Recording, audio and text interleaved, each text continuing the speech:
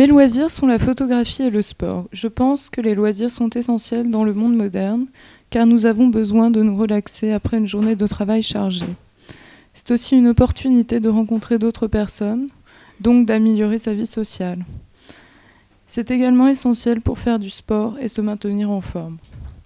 Mais aujourd'hui, beaucoup de loisirs sont trop sédentaires, comme les jeux vidéo, ou naviguer sur Internet, ou même simplement regarder la télévision. Je pense que pratiquer un sport est beaucoup plus passionnant et enrichissant que de le regarder à la télévision. Il vaut mieux être acteur que passif.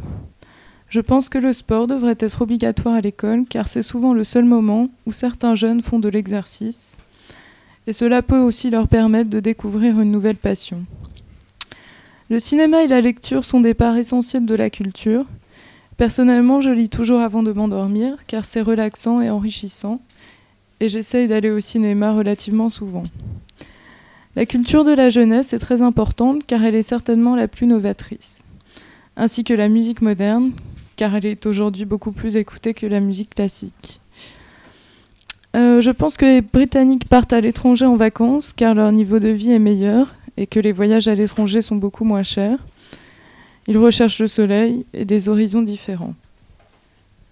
Le tourisme est important en Angleterre comme ailleurs car c'est un pays plein d'histoire et culturellement assez riche.